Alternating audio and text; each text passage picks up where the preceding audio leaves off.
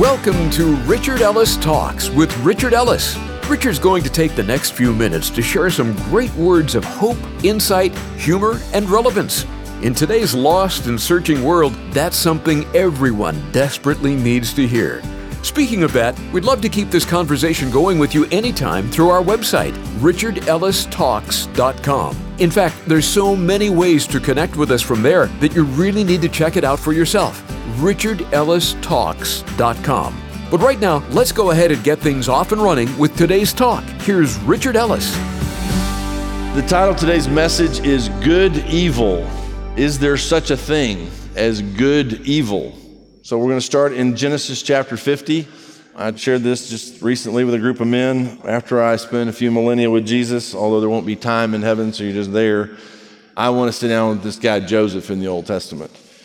I really recommend you go back, read Genesis, read the Bible, just read the whole thing. But the story of Joseph kind of begins where, as a young boy, God reveals some things to him about his future. And as a young boy, he's not very wise about how he shares that. But one of the things would be that his brothers would bow down to him one day. Well, that didn't go over big with the older brothers. He's the youngest. And if you know the bits and pieces of the story, he keeps telling this story to them. Finally, they've had enough. The dad, this is his favorite son, Joseph. Turns out Israel is the dad. And Joseph is his favorite son, sends him out to check on his older brothers. They've had enough. They're going to kill him. One brother says, we can't kill him. We're not going to kill him. Then we're going to throw him in a pit. We're going to figure out what we're going to do, but we're not letting him be with us anymore. So this is a young kid, teenage kid probably. They kill an animal, put it on his coat of many colors. Maybe that part of the story that's Joseph, coat of many colors. So they spread blood all over it, take the goat back to his dad and say to his dad, wild animal killed him. Now this is family. These are brothers, 11 brothers, all corroborating this story to lie to dad, break his heart that Joseph is dead and it's over. And Joseph is sold to some slave traders that come by and he's gone. Now, what fascinates me about this young guy is that he knew so strongly that God had his hand on his life that even that was not enough to ditch over. If his family abandoned him, that there must be something to it. So you don't see Joseph complaining. There is not a single verse in all of the story of complaint. This sucks. Why did God do this to me? This is not fair. There's none of that. These guys take him to Egypt. A guy named Potiphar buys him, ends up running Potiphar's house. Potiphar's married to a wild woman. I'm sure he was aware of this. And Potiphar's wife was basically chasing Joseph, this young kid, around the house almost every day. Sleep with me, sleep with me, sleep with me. And Joseph made sure he was never in the house alone, whatever, to have this deal. One day she grabs his coat. He tries to get away, pulls the coat. She screams rape. And now he's in trouble. Falsely accused, and I believe the husband knew who his wife was because of the prison that Joseph ended up in. Joseph ended up in the nicest, highest prison you could end up in the king's prison. So you say, well, now it really sucks. Now he's gone from a slave to a prisoner, and he ends up running the prison. No complaints. Now, how do you keep going like that? You have to know that God has his hand on your life. And if God tells you something, you have to know there's a plan, there's a purpose, and even the stuff that happens you can't explain, or if it's evil, as we'll see in a minute, even the evil, God can turn for good. Okay? So, runs the prison. Long story, you need to go read this about one of Pharaoh's right-hand guys, does something stupid, ends up in prison, interprets a dream, forgets about Joseph, and then all of a sudden mentions him a few years later and says, hey, there's a guy in prison, runs the prison, and he can help interpret your dream. And within hours, Joseph goes from running the prison, clean him up, take him before Pharaoh himself. Pharaoh tells the dream. Joseph, tells him what it means, tells him what's up. And just like that, at 30 years old, becomes prime minister of all of Egypt, running the whole country. And you say, well, how could he possibly have been prepared to do that? Because his attitude was not affected by his circumstances. You say, well, this is terrible stuff. It is terrible stuff. But what if God's got a plan in spite of the terrible stuff? So then he's prime minister of Egypt. His dad still doesn't know he's alive. His brothers are back home, and they don't know what's happened to him. A famine breaks out, so they literally have to go to Egypt to get food. And if you read the story, you get the details on this. The brothers come, go before Joseph, not knowing it's their little brother, and he doesn't tell them, he gets an interpreter. He can understand everything they're saying as they talk about, oh my gosh, we feel terrible, we've done this terrible thing, interprets everything, but he hears what they're saying and he hears them confessing, we should never have done what we did. So long story short, he reveals himself to his brothers. And if you'll look at Genesis chapter 50, they come, he gets some food, they're going to be okay. Genesis chapter 50, verse 15, when Joseph's brothers saw that their father was dead, so this is jumping way ahead, Israel finally dies, they said, perhaps Joseph will hate us and may actually repay us for all the evil which we did to him. So they're acknowledging what they did. So they sent messengers to Joseph saying, before your father died, he commanded saying, thus you shall say to Joseph, I beg you, please forgive the trespasses of your brothers and their sin, for they did evil to you. Now please forgive the trespasses of the servants of the God of your father. And Joseph wept when they spoke to him. Then his brothers also went and fell down before his face, and they said, behold, we are your servants. And it's exactly what he was shown as a child would happen. They would bow to him. Joseph said to them, do not be afraid. Now, I don't know if you feel comfortable highlighting stuff in your Bible. These are the verses you highlight. Do not be afraid, for am I in the place of God? Am I like God that I could judge you and execute you and do that? Verse 20, but as for you, you meant evil against me, but God meant it for good in order to bring it about as it is this day to save many people alive. You intended evil, but God intended good from your evil. And so you say, well, does it take that? Unfortunately, sometimes it does. But you say, well, then my life's over. Why would God allow all this evil, even in my own house, to come to pass and be perpetrated on me? There couldn't possibly anything good come from this. But the fact of the matter is, good does come from evil because God is God. So be very, very careful to get focused on your fear, to get focused on what you think has destroyed your life or is going to destroy your life, and say, no, I will not look at that. I'm going to look at God and trust that he can take this pile of manure if I shove a seed in it and something will grow. Because that's sometimes what we do. We come to God and we say, God, I just got this pile of my life. What are you going to do with this? He goes, great. Because I've designed it where that manure is the most fertile place on the planet. Just give me access to even the crap of your life and I'll shove a seed in it and watch what I can do. And what does the enemy want to do? Your life's over. No hope, no future. Let me tell you how you know there's a future. Take your right or left hand. Yeah, everybody take your right or left hand and breathe into your palm. That means there's a future. Because if you're not breathing, you don't have a future. If you're breathing, you got a future. You say, well, how long am I going to live? You get one breath at a time. What are you going to do with it? Well, bad things have happened to me. Join the crowd. Because that's all anybody's got. Because it's a fallen world. Now, go to Genesis 45. I don't normally go backwards. But 45, the first few verses that build up to what happens that we read, the culmination of this, what you intended for evil, God intended for good, that many people's lives would be saved. In Genesis 45, verse 1, then Joseph, this is when he can't take it anymore, he's got to reveal to his brothers that it's him. Then Joseph could not restrain himself before all those who stood by him, and he cried out, make everyone go out from me. So no one stood with him while Joseph made himself known to his brothers.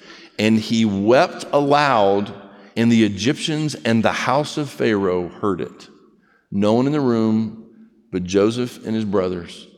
And he is so overwhelmed with emotion of gratitude, of whatever he was feeling, that he wailed and wept so loud that though they were not in the room, they all heard Joseph crying. Then Joseph said to his brothers, I am Joseph. They had not recognized him, didn't know it was him till this moment. I am Joseph. Does my father still live? But his brothers could not answer him, for they were dismayed in his presence. And Joseph said to his brothers, please come near to me. So they came near. Then he said, I am Joseph, your brother, whom you sold into Egypt. I don't think he's throwing them under the bus, but they're pretty much there already. But now do not therefore be grieved or angry with yourselves because you sold me here, for God sent me before you to preserve life. You say, but this is a terrible story. But Joseph was wise enough and godly enough and had trusted God long enough through this whole process that he got it. He realized wherever in the process of growing up and learning, you know what, this is terrible stuff, but God's got this. And he is using my lost life, as though it looked like it was lost, to save other lives. For these 2 years, the famine has been in the land, and there are still 5 years in which there will be neither plowing nor harvesting. And God sent me before you to preserve a posterity for you in the earth, and to save your lives by a great deliverance. So now it was not you who sent me here, but God. And he has made me a father to Pharaoh, and lord of all his house, and a ruler throughout the land of Egypt. Sometimes something terrible, something evil is allowed and has to happen for there to be deliverance. And where better do you see that than with Jesus? How is it possible to be God in the flesh and literally say, don't you know I could call 10 legions of angels and stop all of this, and to not stop it, and know that tremendous evil was to be perpetrated on him and dumped on him as the sacrificial lamb, with all my sin, all your sin, all my sin I haven't even committed yet. Sins I have not yet committed were covered on the cross. Everyone who ever lived or ever will live. You say, well, that's evil. It's not just evil that it happened, it's evil, literal evil that got dumped on him. He didn't deserve that. But if you don't get that, you don't get anything. If he doesn't take that hit, we don't get what we got. We don't get grace. We don't get mercy. We got nothing.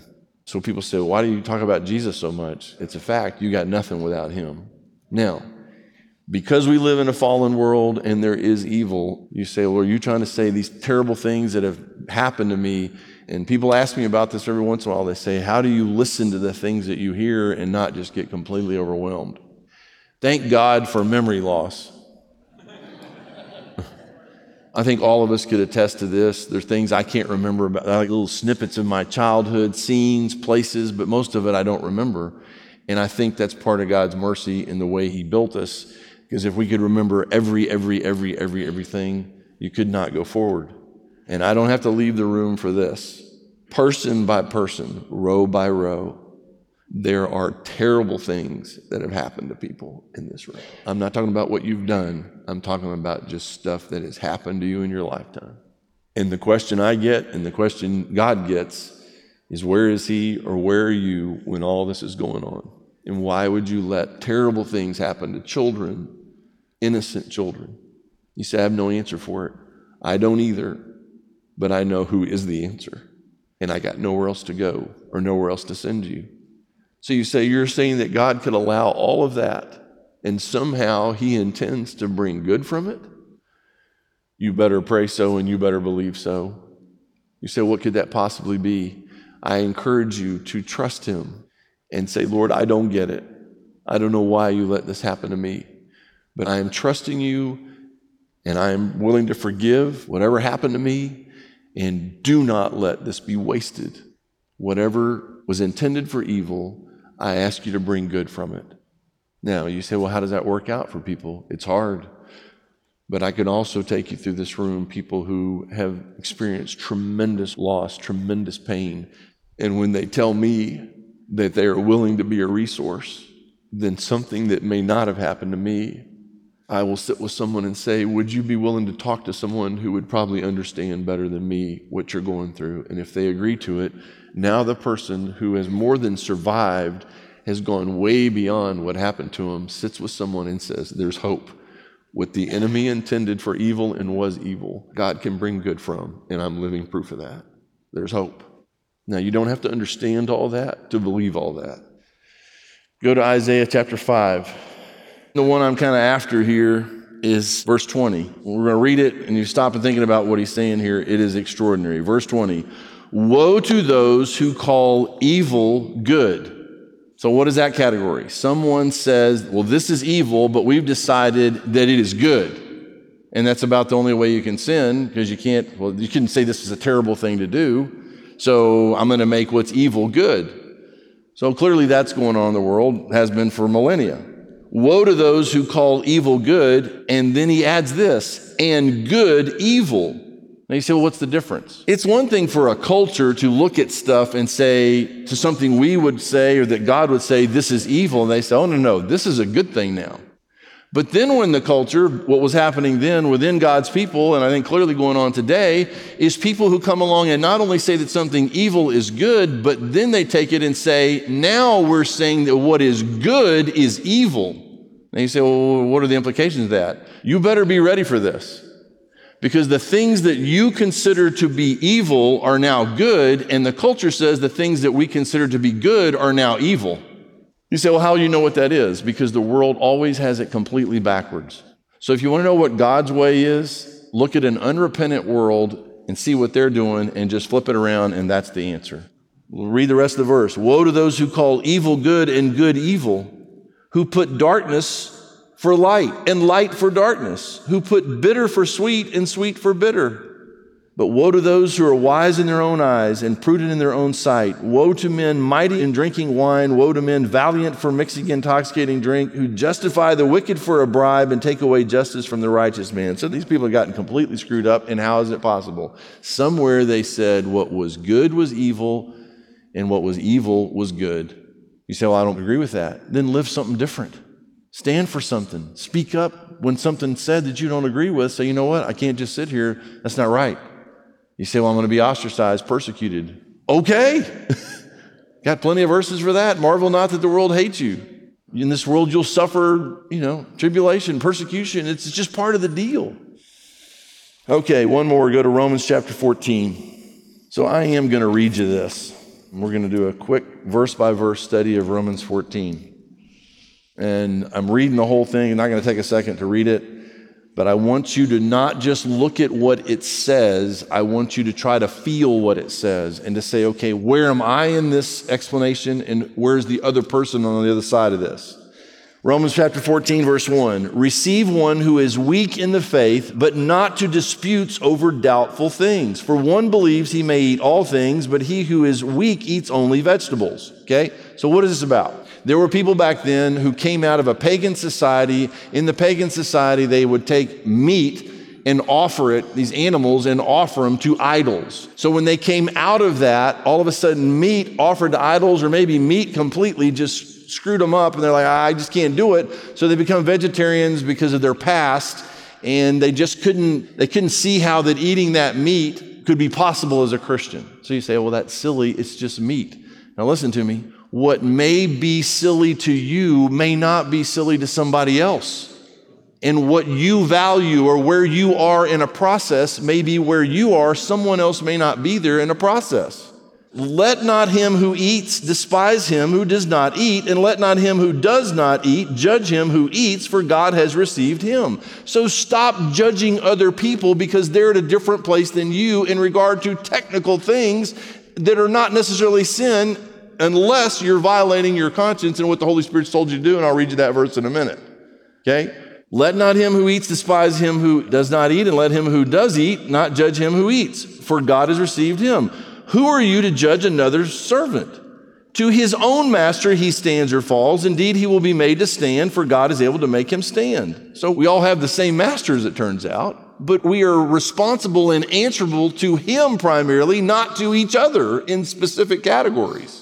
One person esteems one day above another, and another esteems every day alike. Let each be fully convinced in his own mind. Now, I grew up with this. You couldn't do anything on Sunday but eat, maybe burp, and sleep. I mean, that was it, right? Sunday. And you say, well, that's silly. You went to church, you ate lunch, you took a nap, you didn't do anything that would be possibly misconstrued as enjoyable. So you're going to rest whether you like it or not. Now, some people, Sunday is a shutdown day. It's not my place to look at that person and go, dude, what is that? That's silly. Get outside, get some fresh air, enjoy the day. For them, that day it's in their head, and they are fully convinced this is what I'm supposed to do. Now, that changed with me, but people come from different places, right? Anybody raised with something kind of wacky that you kind of got past, but like all those people are in counseling, so they know good counselors.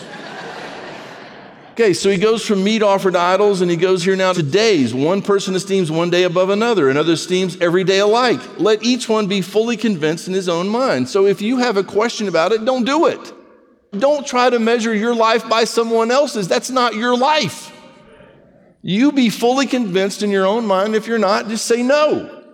He who observes the day observes it to the Lord, and he who does not observe the day to the Lord, he does not observe it. He who eats, eats to the Lord, for he gives God thanks. And he who does not eat, to the Lord he does not eat, and gives God thanks. Well, you're missing out on a good steak. You're going to live, right? It's okay. Leave him alone. For none of us lives to himself, and no one dies to himself. For if we live to the Lord. If we die to the Lord. Therefore, whether we live or we die, we are the Lord's. For to this end Christ died and lived again, that he might be Lord of both the dead and the living. But why do you judge your brother? Or why do you show contempt for your brother? For we shall all stand before the judgment seat of Christ. For it is written, as I live, says the Lord, every knee shall bow to me, every tongue shall confess to God. So then each of us shall give an account of himself to God. You're not going to be at my hearing. I'm not going to be at your hearing. You, if you're a believer, will stand before the judgment seat of Christ and give an account for the deeds done in the flesh. If you're not a believer, you will stand before God himself. And it's not a good place to end up. You want to make sure you end up before Jesus, not God the Father. So then each of us shall give an account of himself to God. Therefore, let us not judge one another anymore, but rather resolve this, not to put a stumbling block or a cause to fall in our brother's way. Verse 14, I know and am convinced by the Lord Jesus that there is nothing unclean of itself, but to him who considers anything to be unclean, to him it is unclean. Yet if your brother is grieved because of your food, you're no longer walking in love. So you go to dinner with somebody who's got a real issue with whatever it is, and just to spite him and tell him you're free, you order something that'll drive him nuts. You're out of line. Well, that's stupid. No, it's not stupid if you care about people and you like the scriptures. Do not destroy with your food the one whom Christ died. You say, but this is silliness. No, it's not to them. So be sensitive to them, even if it's not where you have been or ever will be, because you care about other people. Therefore, verse 16, therefore do not let your good be spoken of as evil. So you're not doing a bad thing. It's not that what you're doing is evil, but it is seen as evil to someone else who doesn't see it as good. They perceive it as evil. So to be sensitive to them, you go, I'm out, I'll back off. It's not worth it to me. For the kingdom of God is not eating and drinking, but righteousness and peace and joy in the Holy Spirit. For he who serves Christ in these things is acceptable to God and approved by men. Therefore, let us pursue the things which make for peace and the things by which one may edify another. Do not destroy the work of God for the sake of food. All things indeed are pure, but it is evil for the man who eats with offense.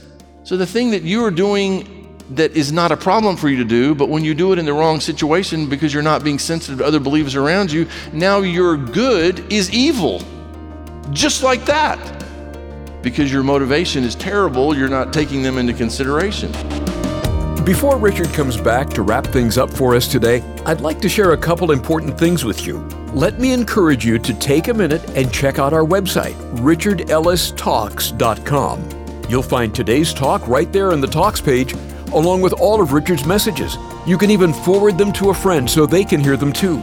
You'll also find the prayer wall to add your prayer requests, a link to connect with us, the contribute page for you to be able to give to this ministry, a radio station finder, all our social media links, and much more. So check it out, richardellistalks.com.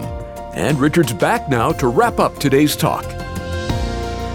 It is good neither to eat meat, nor drink wine, nor do anything by which your brother stumbles, or is offended, or is made weak. Do you have faith? Have it to yourself before God. Happy is he who does not condemn himself in what he approves. But he who doubts is condemned if he eats, because he does not eat from faith. And then look at this phrase, for whatever is not from faith is sin. Now this makes people very nervous, because what that implies is there is a massive gray area in the Christian life. And the fact of the matter is there is a massive gray area. What do you mean by big gray area? There are things that some Christians can do and others can't. What does that mean? It means that if you go to do something and you don't believe you have permission to do it and you do it anyway, you've sinned. And that's why you feel terrible. And the reason you try to justify what you're doing is that you pick someone else out and go, well, they do it. They're getting away with it. Why do I feel bad when they do it? And it looks like they don't feel bad because they have their relationship with God and you got yours. You got to do what he tells you to do and don't do anything you don't do by faith. Does this make sense? So don't let your good be evil spoken of because you're not sensitive. And don't let what someone else is doing that you think is good become evil for you because you don't have permission to do it.